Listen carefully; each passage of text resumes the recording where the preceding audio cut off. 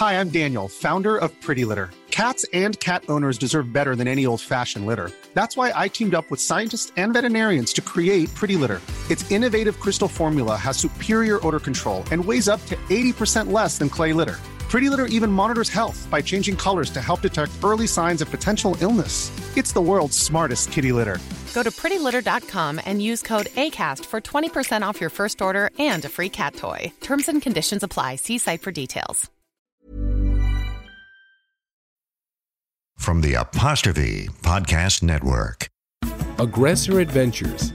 For over 35 years, we've designed adventure vacations around the world, helping travelers experience the majesty of the oceans and the call of the wild on our dive trips, river cruises, and safaris. From the Galapagos Islands and the South Pacific to the land of the Faroes on the Nile River, with personalized service in every vacation destination. Aggressor. Adventures of a lifetime. You're surviving life with Les Stroud.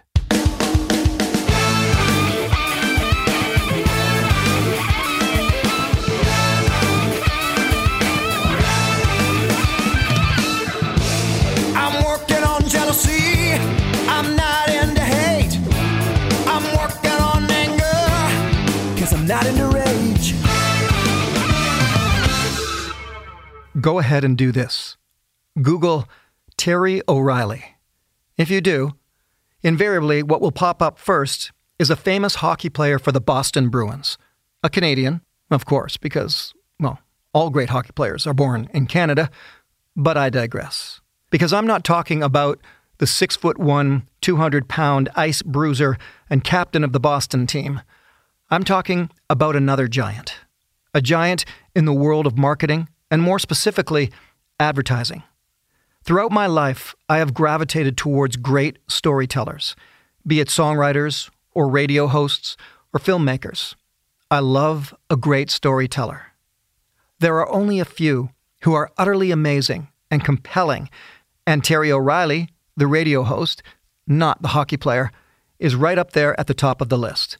For years, he has hosted radio shows for CBC in Canada, such as O'Reilly on Advertising, Age of Persuasion, and currently his podcast, Under the Influence, which has hit over 50 million downloads. And why? Because of Terry's brilliant storytelling, all backed up by an insane amount of research. What he has to tell you about advertising will absolutely have touched a part of your own life sometime, somehow, and often profoundly. This is a 5-part interview because when Terry and I get talking, aided by just a touch of fine scotch, we are not going to stop for some time. So I've split it up into 5 segments where we meander through a series of compelling subject matters. In this, my final part of my 2-hour chat with Terry O'Reilly, we finally discuss his new and fascinating book, My Best Mistake. Do yourself a favor and pick this book up and be inspired. We also take on, just a little bit, cultural appropriation, and Terry's all-time favorite commercials. To set the stage, we were sitting on my deck with a roaring outside fire. In case you're wondering what all that crackling is, with the sun setting on a small Ontario lake. These are the words of Terry O'Reilly. The true answer to that question is the creative department has to reflect the real Canada. Because then you have everybody weighing in on the scripts as opposed to a white guy presuming what somebody from Japan or Indonesia might want to hear or the language they might want to listen to. Where the leaves are blowing, where the stars are glowing, where their lights are shining through. That you'll get to a point where if you then peel the mistake like a banana, that at the heart of the mistake is the solution. At the heart of the mistake is the opportunity that will get you out of there. Goodbye, July. Goodbye, July. Let me ask you an off-color question. What do you think of what everybody's referring to as the cancel culture today? Yeah, that is interesting because in the cancel culture world we live in right now, the era, the zeitgeist, people may not give you a chance to have a second chance. Because that's all about mistakes. This is all about mistakes and all about second chances. Even the subhead is epic fails and silver linings. You may not even get a silver lining in this zeitgeist right now. I think it's a case-by-case basis, Les. It depends what the infraction is and how you handle it and do you own it. And there's a lot going on in the zeitgeist right now. Unfortunately, case by case. I always get frustrated when it's case by case because then you have to stay on your toes so diligently through everything. Yesterday, I was filming for the new Survivor Man VR. There's a game coming out, Survivor Man VR. I saw that, yeah. So I was doing my motion capture suit and they wanted me to say something and I said something, but within the scope of what I was saying, I said the word mankind. Right. And lovely lady there, script lady, said something about, well, no, it was really great except for that incredibly vile, she said something like very cutting. So, but me being me said, okay, well, we got to do another take. So as soon as I did the other take, I said womankind. I said, better? Is that better? Her name was Leslie too. Is that better, Leslie? And so I had her laughing out of my sexist faux pas. And I was very careful. Interestingly enough, they had stuff in there of their own scripting later that I called them on because it's like, okay, I can't say this here. You guys understand this is not something I can say over here? And they, oh yeah, you're right. Good point. I said, so you see? I think we're all learning as we go along. I remember I said something in one of my shows recently. I said the peanut. No, actually it was an Instagram post. I was writing in my office and my daughter's dog was keeping me company. I said, and I just posted a picture of him and I said, comments from the peanut gallery. And then I got attacked on Instagram because apparently peanut gallery is a racist term. And they tried to explain it to me on Instagram. But anyway, the point being, I did not know. I've heard that term my whole life. For anybody who can't see me right now, my face is scrunched up. I didn't know that either. Okay. Yeah. But I mean, you want to be aware of, as you said in one of or was it Strombo said in your episode that, if someone does blackface, it's not what Strombo's opinion was. It's someone who's black or brown's opinion. That's the opinion we all have to listen to, right? You've segued beautifully into a question that we don't really need to. I may not even keep it in this interview, but I want it for my own sake, and it comes back to something that you were accused of, actually, but that I've been accused of, and even with my new series Wild Harvest, I'm dancing around it. You told me about the time where you were explaining about your favorite movie, and your favorite movie being one of your favorite movies being The Party with Peter Sellers, right, who wore brown face and did all of that. And then the guy said, well, but that's an incredibly culturally appropriated. And you realized, oh crap, it is, isn't it? Okay, but my question point is cultural appropriation. How do you and I, people within the scope of this kind of business, this entertainment, media, storytelling business, how do we maintain our interest in a subject matter dealing with, say, First Nations, our desire to be an ally, without just instantly being accused of cultural appropriation? A very good question, Les. I think it means you have to do your homework as best you can. I think you have to listen to the groups that want to be heard, that have not had a chance to be heard forever, like Indigenous groups.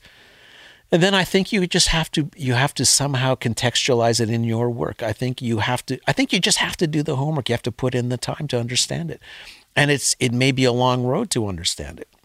But how do we, sort of challenge you on this, but But then how do we deal with the criticism of it that itself is unresearched, usually, ironically, going to be, I'll be really blatant here, but probably a middle-aged white person from Toronto accusing you of cultural appropriation to something to do with, say, First Nations or Indigenous cultures. Like, okay, first of all, you're not the person to be leveling this at me. And second of all, you haven't researched even what it is I'm doing. I'm seeing that more and more. Right. And I'm wondering how to deal with it. You're in media and you write ad copy. Yep. I'll bet if we went back on all the commercials you've written, there's cultural inappropriation somewhere in there that you wouldn't have even thought of at the time. If we really took a look and be like, oh, Could be. That's probably something you'd never say today, Terry, Right. kind of thing, Right. kind of moment, right? Right. And I'm struggling with it as a musician, Yep. as a writer, and also because I've spent so much of my life working with First Nations people, Right. learning from them, training with them, training them. And even with my series Wild Harvest, I teach wild edible plants, which is a back ancestry Right. of all of us, Right. not just First Nations, but Right. it gets construed as being, well, only a Native person can go and pick that plant less. Well, no, that's not true. Right. And I counter it with, in fact, that's an invasive species that came over with white colonialism, and actually my ancestors gathered that plant. See, it can get really pissy if you get my point here. I'm trying to tap into your brain on how to handle this stuff. I don't know if I have a do. great answer for you, Les. I really don't know. I'm It's the only reason I brought you here, Terry. I'm expecting a good answer on this one question. The rest of the interview I'm throwing out. I'm just getting to this point. I'm really I try and absorb everything around the issues that I see. I'm a voracious reader. There's a lot in the news right now. You have to parse that news too, but there's a lot. I mean, there's a lot of issues going, floating through the news right now. Sorry, I'm going to interrupt you. I am interrupting you. I get that. But let me couch it this way. Yep. You're an ad writer, and now you need to write an ad and not come across as culturally inappropriate. Okay, so the big answer there is I don't write ads anymore, but No.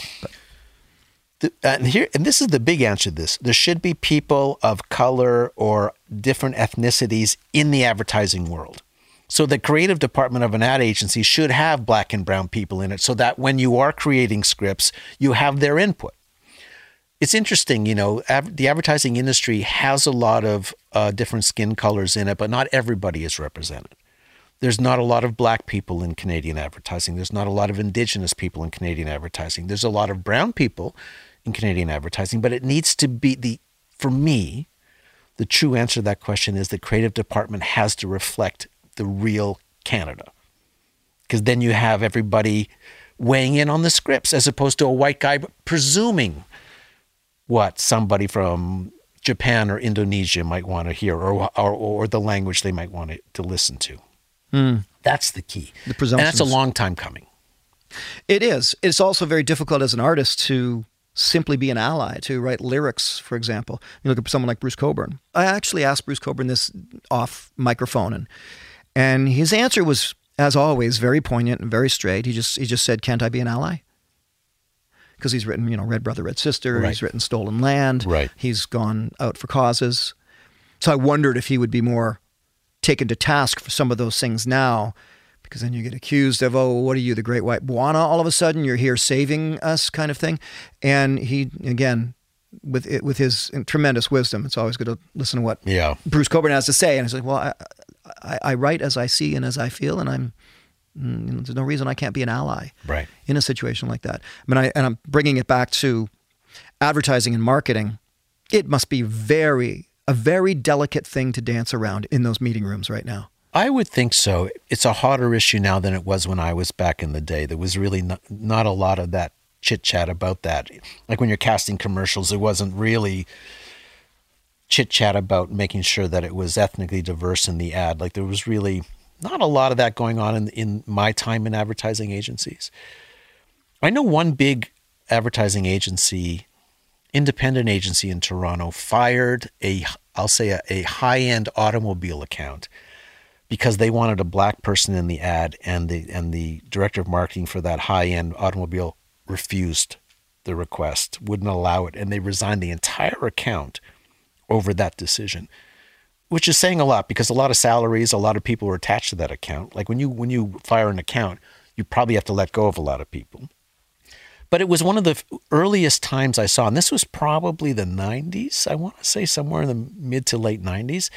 That was one of the first times I saw an agency really, like a long time ago now, right, 90s, really stand up for that principle, that they were willing to walk away from a very lucrative, high-end, prestigious account. Wow. Over one casting in one commercial. Yeah. Who was it that did not want the black individual? The automotive account, the marketing person in charge of that account. It's pathetic with a capital P. For my final music selection for the Terry O'Reilly interview, I return to a Terry's choice of a song he seems to enjoy from my catalog. Ironically, not written by me, but instead it's a tune I asked the incredibly talented songwriter Justin Rutledge to pen for my album Bittern Lake, produced by none other than Mike Klink, and featuring Taj Mahal and Bonnie Raitt's legendary drummer, Tony Bronigal. With Justin singing, this is Goodbye, July. 1, 2, 1, 2, 3.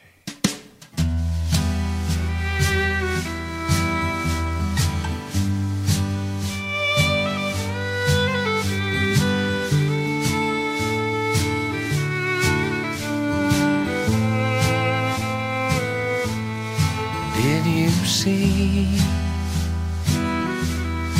my reflection on the wall of the west, where the wind was my companion, where the reeds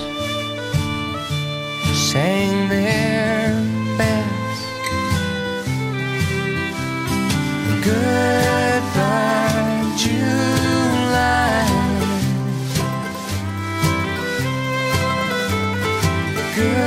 Goodbye, July. The severn blue above the ranges, along the field where I lay, lifting off these weathered pages,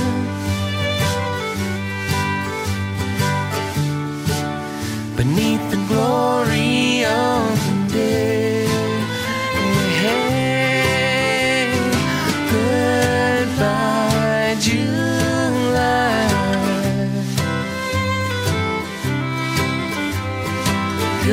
Goodbye, July.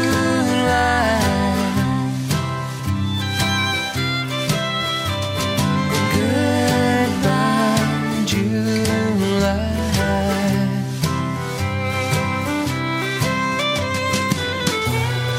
Where the leaves are blowing, where the stars are glowing, where their lights are shining through,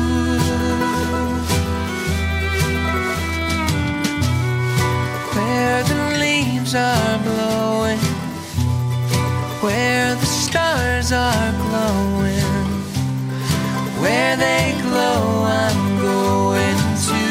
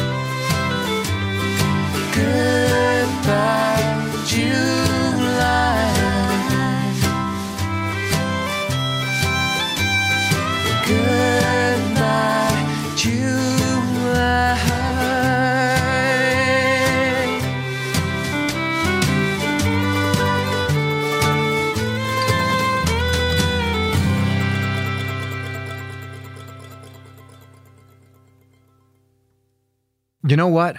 Aggressor Adventures, while being the largest liveaboard dive operation in the world, is so much more. They have safaris and excursions to the corners of the globe, exciting opportunities to see vast archaeology, history, and natural wonders. I've been traveling and diving with them for years, and I cannot endorse them enough for being simply the best there is at making sure your worldwide adventure is a safe, comfortable, and exciting one. Take it from a guy who has done a lot of adventuring. Who do I travel with on my vacations? Aggressor Adventures. You're surviving life with Les Stroud.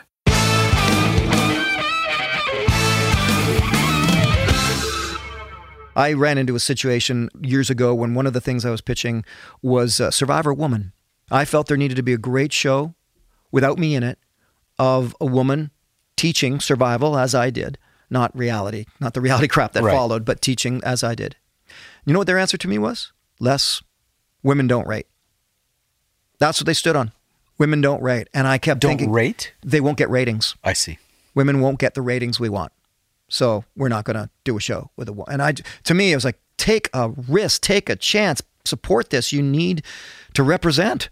Let's represent here. There are a lot of amazing women in the world of survival, and the network wouldn't have it. It's amazing. You know, one of our other podcasts is We Regret to Inform You, the Rejection podcast. And the current show, which I really want people to listen to, is about the Boston Marathon. And it's not about the bombing.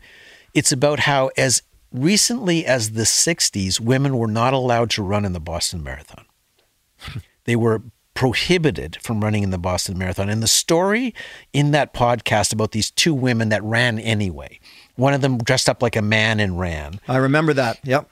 And another one just literally, went in with a friend of hers, a male friend. He registered them both. He got her bib number. She didn't have to go to the table, and then she ran. The organizers attacked her on the Boston Marathon, tried to rip her bib off, which we have the picture of it. But it is such an amazing story about how misogyny was really recent. It's not like it's now, it's then. Like imagine today, over 50% of the women of runners in the Boston Marathon are women, more than 50%, because of the brave chances these two women took in 1967. It's such a remarkable story to listen to if you're interested. But again, same issue, right? That women don't rate. I want to get us back inside to get warm, to have some stew, to go watch Let It Be by the Beatles. But before we do that, my last question to you is just to end on a wonderful and high note. What's next for the Apostrophe Podcast Company? What's next for Terry O'Reilly, the famous hockey player? Which, by the way, sometimes I feel like that's an inside joke just for you and I, because most people go, what are you talking about? Well, if you understood, in the 70s, there was a famous, and by the way, very tough. He was a brawler, very Terry O'Reilly. Very tough guy. When I worked with Bobby Orr, I finally got a chance to work with Bobby Orr one time. He was doing a voiceover on a TV commercial I was directing for General Motors. And so first of all, I took everything I had, Les, to remain professional in front of Bobby Orr. Gosh, yes, you must have been. Because as I said, my bedroom was a shrine to the man in the 60s. What was interesting about Bobby Orr was that, hold on, I've lost my stream of thought. Hold on. What were we talking about right then? Sorry. I don't know. I went somewhere else, Terry. Hold on now. Oh, yes. So I get to meet Bobby Orr. I get to work with him in a commercial. So I walked up to him in the lunchroom because I hadn't been introduced to him yet. I said, "Hi, Bobby, I'm Terry O'Reilly," because I knew he would have some response to that. And he looked at me and he said, bad skater. So I had to assume that Terry O'Reilly, the captain of the Bruins, was a tough guy who could not skate well, because that was Bobby's whole thing. Makes total sense. By the way, tangents, I also met my hero, Daryl Sittler. And I ended up being in a fishing charity tournament, and Daryl was there. And I got him to sign a hat, so I have a Daryl Sittler hat signed. Years later, I don't know if you knew this, but I was the voice of the Toronto Maple Leafs for the top 100 Leafs of all time. Really? Yep. Like it was a documentary that you voiced? No, what it was interstitials that they played at every game in the in-between periods. And I read for 100, and I had to read them out of order because I wasn't allowed to know who number one was. Oh, interesting. So in doing that, I got paid, but they also gave me this NHL jersey signed by Daryl Sittler. So now I have 27 signed by Daryl Sittler, and he was my favorite, and a baseball cap. And so they're hanging at the cottage. Well, you know what? For many years, I did all the advertising for the Hockey Hall of Fame. So that was a dream come true for me, Les, because all my heroes were in the Hockey Hall of Fame. Yeah. So I got to work with a lot of them in commercials. Like I got to work with Johnny Bower and like all these greats. Johnny Bower. Well, right? I told you my story of Johnny, that I have a picture of me at 8 years of age sitting on Johnny Bower's lap at the Albany Street Bazaar. Right, he was there to sign autographs, and I have a picture of me standing beside Johnny Bower at the Hockey Hall of Fame when he was 80 something. Wow! I've got both those photos still. Yeah, I loved it. I loved working with the Hockey Hall of Fame. It was just such a treat for me because, and they had an interesting marketing problem was they couldn't attract young people to it because young people's favorite hockey players are playing hockey. It's us dads that love the Hockey Hall of Fame, right? So the whole marketing task for me at that time was to try and entice young people to want to go. But for me, it was a dream come true. This is two Canadian boys totally geeking out on hockey right now. Back to what's next for you. Well, this book is my third book, the latest book I've done. It's interesting for me, this book, Les, because it's not a marketing book. My first two books were, of course. Marketing books. This is not a marketing book. I'd like to do more. I think I'm hoping this will open a door that I can pursue more books that are not marketing oriented. And I still love marketing, but I love the fact that I get to stretch. And the Apostrophe Podcast Company, I think we're going to develop one or two more original podcasts that we have some ideas that we're kicking around. So it's doing well. No, you're not going to kick me off the network. We're not going to. We love you, Les. We're not going to kick you off the network. The CBC show and podcast and writing books is really my third act. And I've been quite lucky to have a third act because my first act was really being an advertising writer. Then my second act was being an entrepreneur and having my own company that serviced the advertising industry. Then my third act was really having a radio show and writing books. So I've really been fortunate in my career to reinvent myself 3 times. As you should. I will say to you that our relationship, as fond as it is a bit ironic for me because my relationship with marketing and advertising is love-hate. Yep. I hate it as much as I love your take on it. Now I love your take on it. But otherwise, I fight against it. A little secret, and here's something you won't know, but you know how you send me and other people on the Apostrophe Podcast Network the odd email saying, hey, this is something that's working right now, or hey, you guys might want to consider this. Right. I hate those emails. Yeah. I'm just like, okay, this is what I'm not going to do. Is like in my mind, I'm waiting to see the points you're going to give, and in my mind, I've already concluded. Well, then, because everybody else is doing those, that's exactly what I'm not going to do.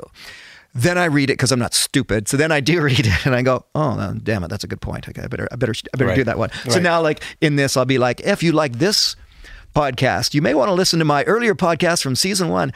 That was a good idea." But I don't know what my point is, other than I just struggle with anything formulaic, if you will. It just brushes up against me. But that isn't confined to advertising, because there's a lot of bad books and a lot of bad music and a lot of bad TV shows and a lot of bad movies, right?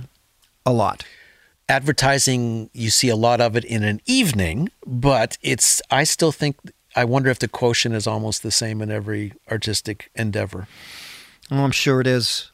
And it's such a different world for how these artistic endeavors are presented to the public now than ever before. We won't go down that road. That'll be for a topic of another time. But so I'll leave you with this one last question.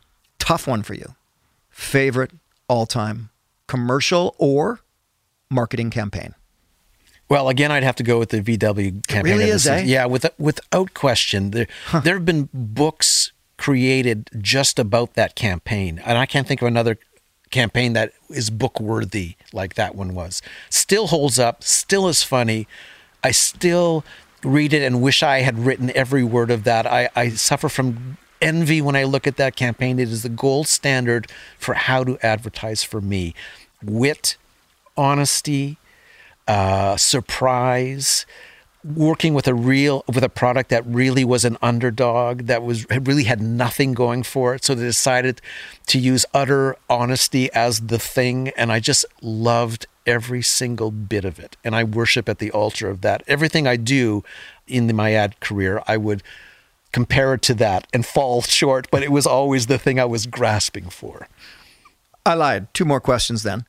The marketing campaign or the singular commercial that you thought was utterly fantastic and flopped terribly, and you just couldn't understand why? Can be your own, or it can be one that you've noticed. The thing about being in an advertising agency is you don't really ever totally flop. Because there's so many minds against the campaign, it's usually just a degree of how well did it work. Like it won't work as well as you hoped, but you never get zero sales. Like that, I can't even think of a time when that ever happened where it was a belly flop of epic proportions. But there has been campaigns out there that have been ridiculed to death. There was a campaign for Burger King on, I can't remember what the gist of it was. Where's Herb? It was called. So where's the one guy that's never tried a Whopper? Burger King put all of their money, all of their efforts against this campaign, and it was ridiculed right off the air.